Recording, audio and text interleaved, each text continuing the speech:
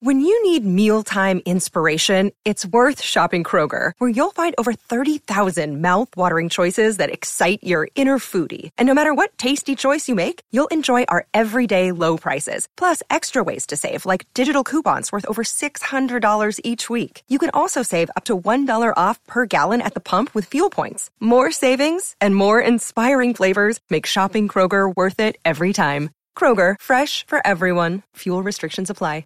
You're listening to a Score North podcast right now, and if you're a business owner, so are your customers. In fact, I could be talking about your business right now, telling the tens of thousands of loyal fans about you and sending them to your business. Find out how you can partner with your favorite Score North podcast. Visit scorenorth.com now and enter keyword partner. Fill out the form, and we'll get in touch with you quickly. Once Phil, Judd, Declan, or others start talking about your company, you'll be amazed at how many fans start showing up. So visit scorenorth.com now and enter keyword partner. TCL is a proud sponsor of the Score North Studios. Enjoy more of the things you love with TCL. Get in the know. Non-stop Vikings talk. It's Purple Daily on Score North and scorenorth.com. And now you've got the running back saying he won't be in camp, won't show up until he's got that reasonable deal. So these two sides basically are in a stare down. They haven't spoken since last week. Look, something could always get done before training camp, but they haven't come close so far, and there's no reason to think that they will get close before camp begins. Thus, here comes a storyline in Minnesota. Juicy stuff from Adam Schefter, whose sources are telling him that Dalvin Cook is going to sit out. We're going to get to Courtney Cronin here, our friend from ESPN.com who covers the Vikings, after we talk about Federated Insurance. Federated is here to help business owners. My sources tell me that Federated is here to help you business owners with a really, really tumultuous and crazy 90-day period here, where communication to employees could be different than it was, where the way that you go about reopening your business could involve multiple steps. If you're looking for trusted resources as a business owner, go to federatedinsurance.com or call your local marketing representative to get those resources. At Federated Mutual Insurance Company, it's our business to protect yours. Welcome to Purple Daily. I'm Phil Mackey, Judd Zolgad, Declan Goff producing. And let's get right to it. Courtney Cronin, our friend from ESPN.com and also a longtime friend of Purple Daily. How much leverage does Dalvin Cook even really have with what has come out here in the last 24 hours, Courtney? Welcome to the show.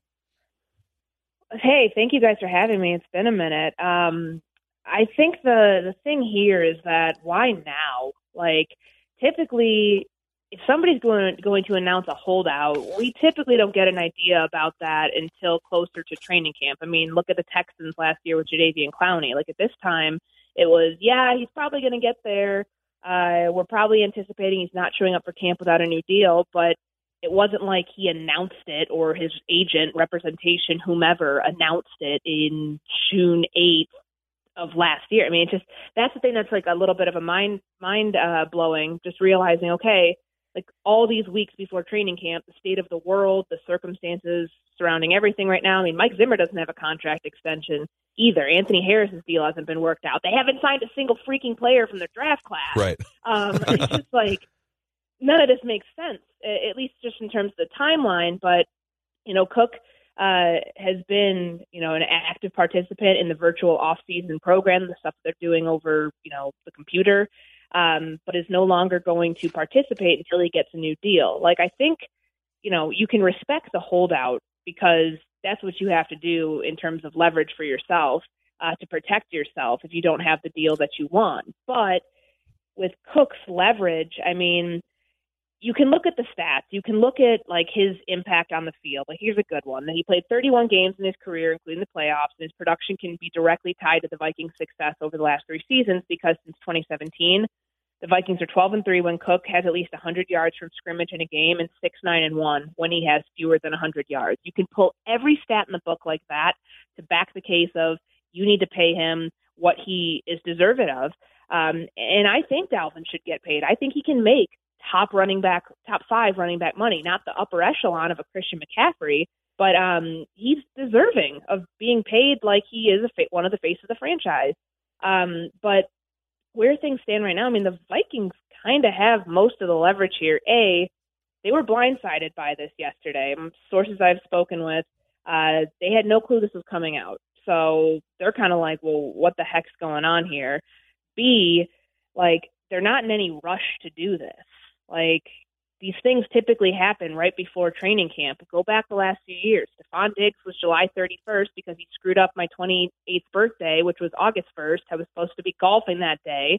And because of the Diggs contract and it came down the day before, I was working all day. So thanks, Stephon. You're not even here anymore. And then he forced his way out. And then beyond that, yeah, he forced his way out, wrecked my 28th birthday. Thanks. But no, I mean, Everson Griffin, Linval Joseph, Xavier Rhodes, the list goes on and on. They typically do these on the eve of training camp, which is why just the timing of it is a little precarious of why now that did he need to, through sources announce that. But, beyond that, like, a holdout does not help the case of Dalvin Cook at all because with the new CBA. So Article 8, Section 1B says that a player shall not receive an accrued season for any league year in which the player is under contract to a club in which he failed to report to the club's preseason training camp. So he's not going to accrue a season and he'd be a restricted free agent after 2020.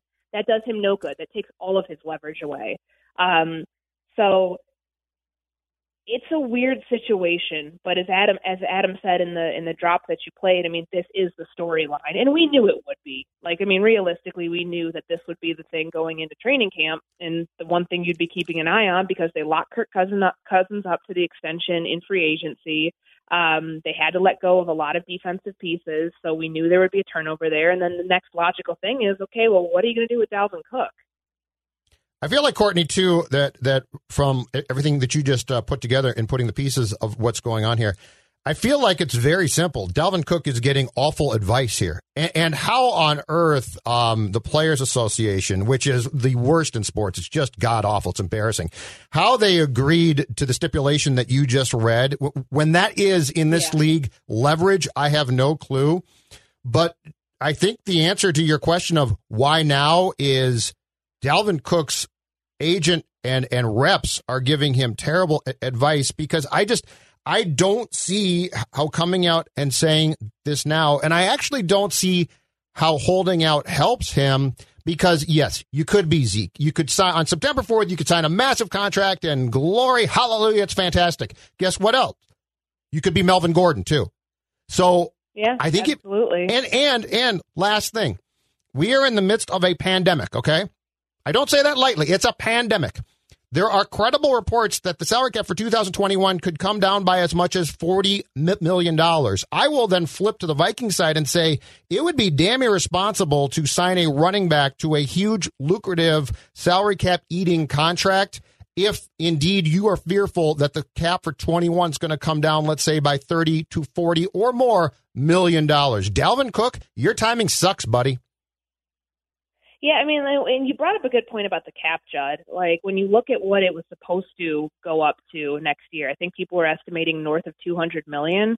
If we don't have fans in the stands and, or if it's decreased to 40%, 20%, what have you, that's going to take a direct hit on what teams are allowed to spend next year. So they have to factor that in. They have to protect themselves.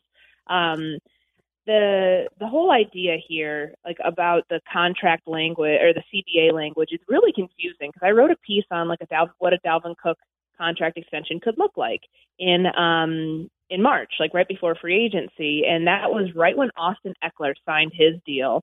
And I know a lot of people would think this is crazy, but at the time I kind of thought, hey, that's not a bad deal for Cook deservedly is a much better running back. I mean, just different caliber, but like in terms of what the running back value is seen across the league.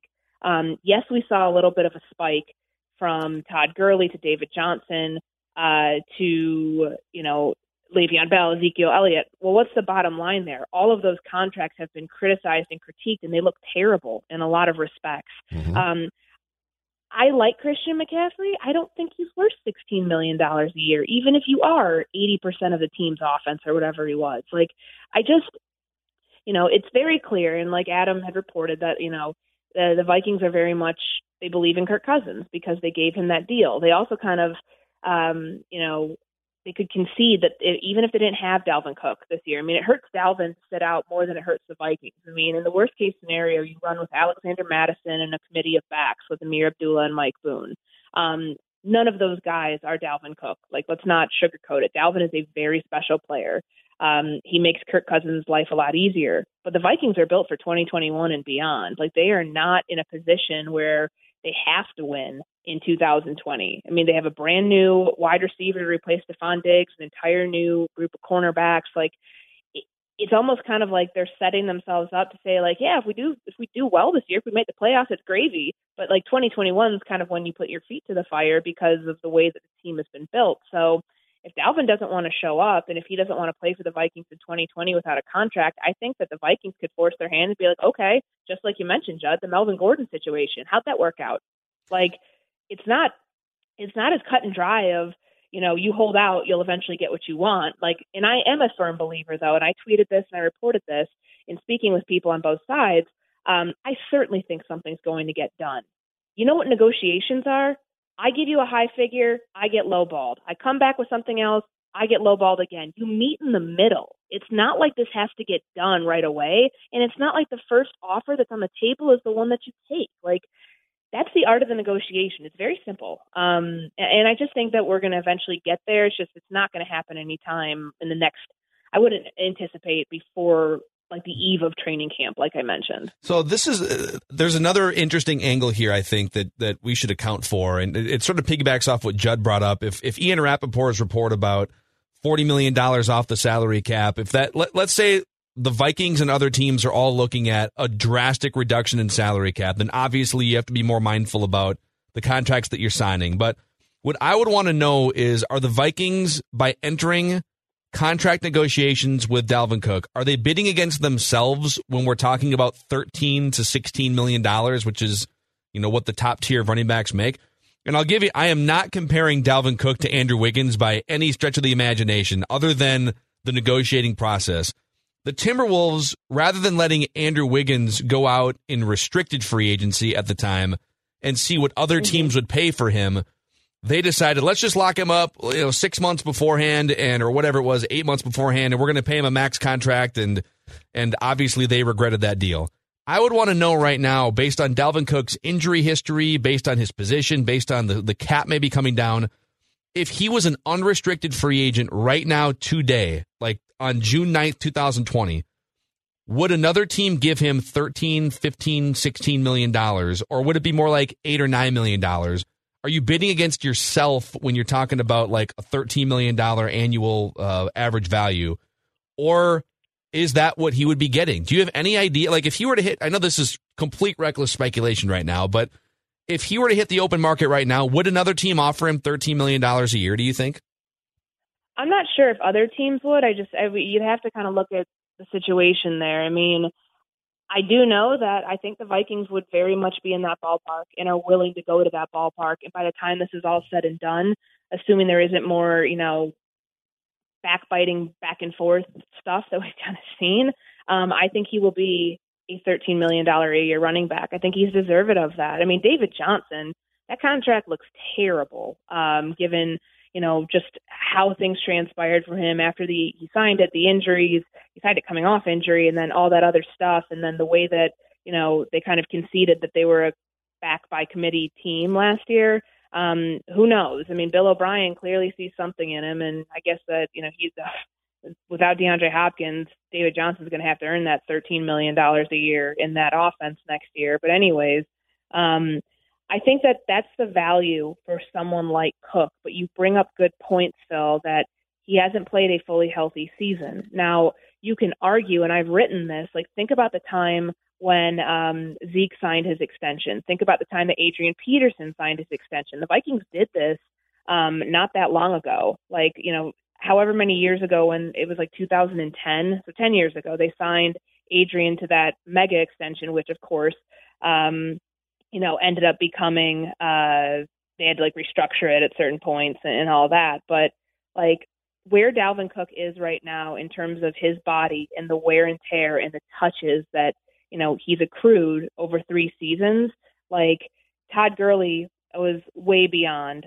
where Dalvin is. Adrian was way beyond where Dalvin is in terms of the mileage. And that's important when you're a team thinking about, okay, like, it's just, it doesn't, it doesn't make any sense. Like, think about it this way. So like, neither Gurley nor Le'Veon Bell had 1,000 yards rushing last season, and that was after both of them signed absurd contracts that made them the number 2. It was Elliott, and then number 3. The time is obviously 1 and 2. It was before McCaffrey got his deal, but they got these big deals, and then it didn't pan out right away. I think the Vikings are certainly doing their due diligence to realize that, yeah, Dalvin, you have less mileage on your body, and we can expect that, the best is yet to come, but you're hedging a lot on that. I'm sorry. You can't deny that there is an injury history there, that he's gotten banged up. Yes, he does have less wear and tear on him in terms of the gameplay and, all the touches and the stats, and that you can anticipate, okay, well,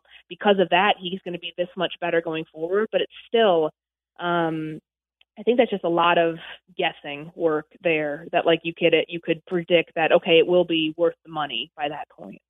Speaking of guessing, Courtney Cronin, I got a question for you. What is your theory as we have this discussion in June? What's your theory about the direction of this franchise? Because I agree, this team feels like there's been a definite pivot towards, okay, we'd like to be pretty good in 2020, but this whole thing in their mind is going to take off in 21.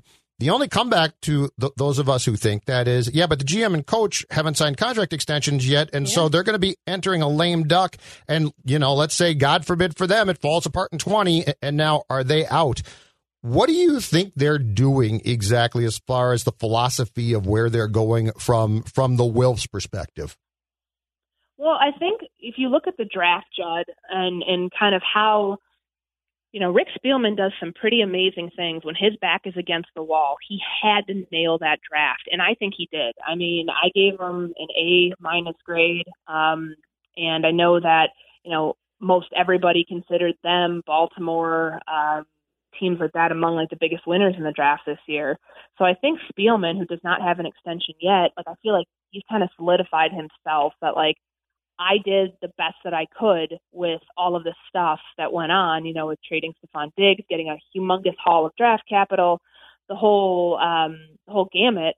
But, he did what he needed to do to prove that he deserves an extension. Now, Mike Zimmer, it's kind of well, you need to take all the talent that they just got and rework your defense, and then we'll see. I mean, I still anticipate, it's so not normal for coaches and GMs to go into lame duck years. So I feel like something's going to happen before the off season ends, that Zimmer will get a contract extension, whether it's 1 year, whenever it happens. I just feel like that's kind of where this thing is trending.